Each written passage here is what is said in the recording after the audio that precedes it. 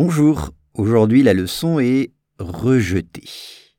Une cour de justice française a rejeté la demande de l'acteur star Gérard Depardieu visant à lever les accusations de viol portées contre lui. Once again, une cour de justice française a rejeté la demande de l'acteur star Gérard Depardieu visant à lever les accusations de viol portées contre lui. Alors on commence avec une cour de justice. French court. Mais attention, en français, cour ne prend pas de T à la fin. C-O-U-R, une cour. A rejeté. It has rejected. Elle a rejeté. Elle a dit non.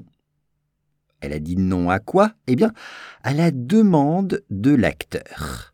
La demande, the bid, par exemple, c'est la demande. La demande de l'acteur. Cet acteur, attention, E-U-R à la fin du mot acteur, il a fait une demande.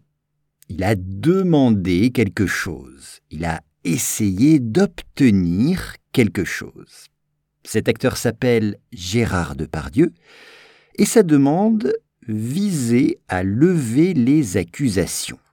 Plus exactement, dans le texte, c'est le participe présent du verbe viser.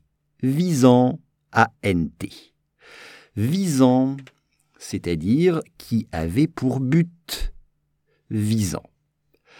Lever, c'est-à-dire annuler.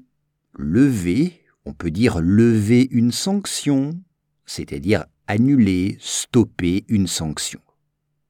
Là, il s'agit de lever les accusations, charges en anglais, les accusations de viol.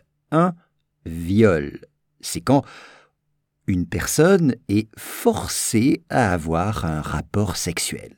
C'est ça, un viol. C'est quand une personne est forcée et contrainte à avoir un rapport sexuel. Un viol, rape. Porté contre lui. Donc ces accusations étaient portées contre lui.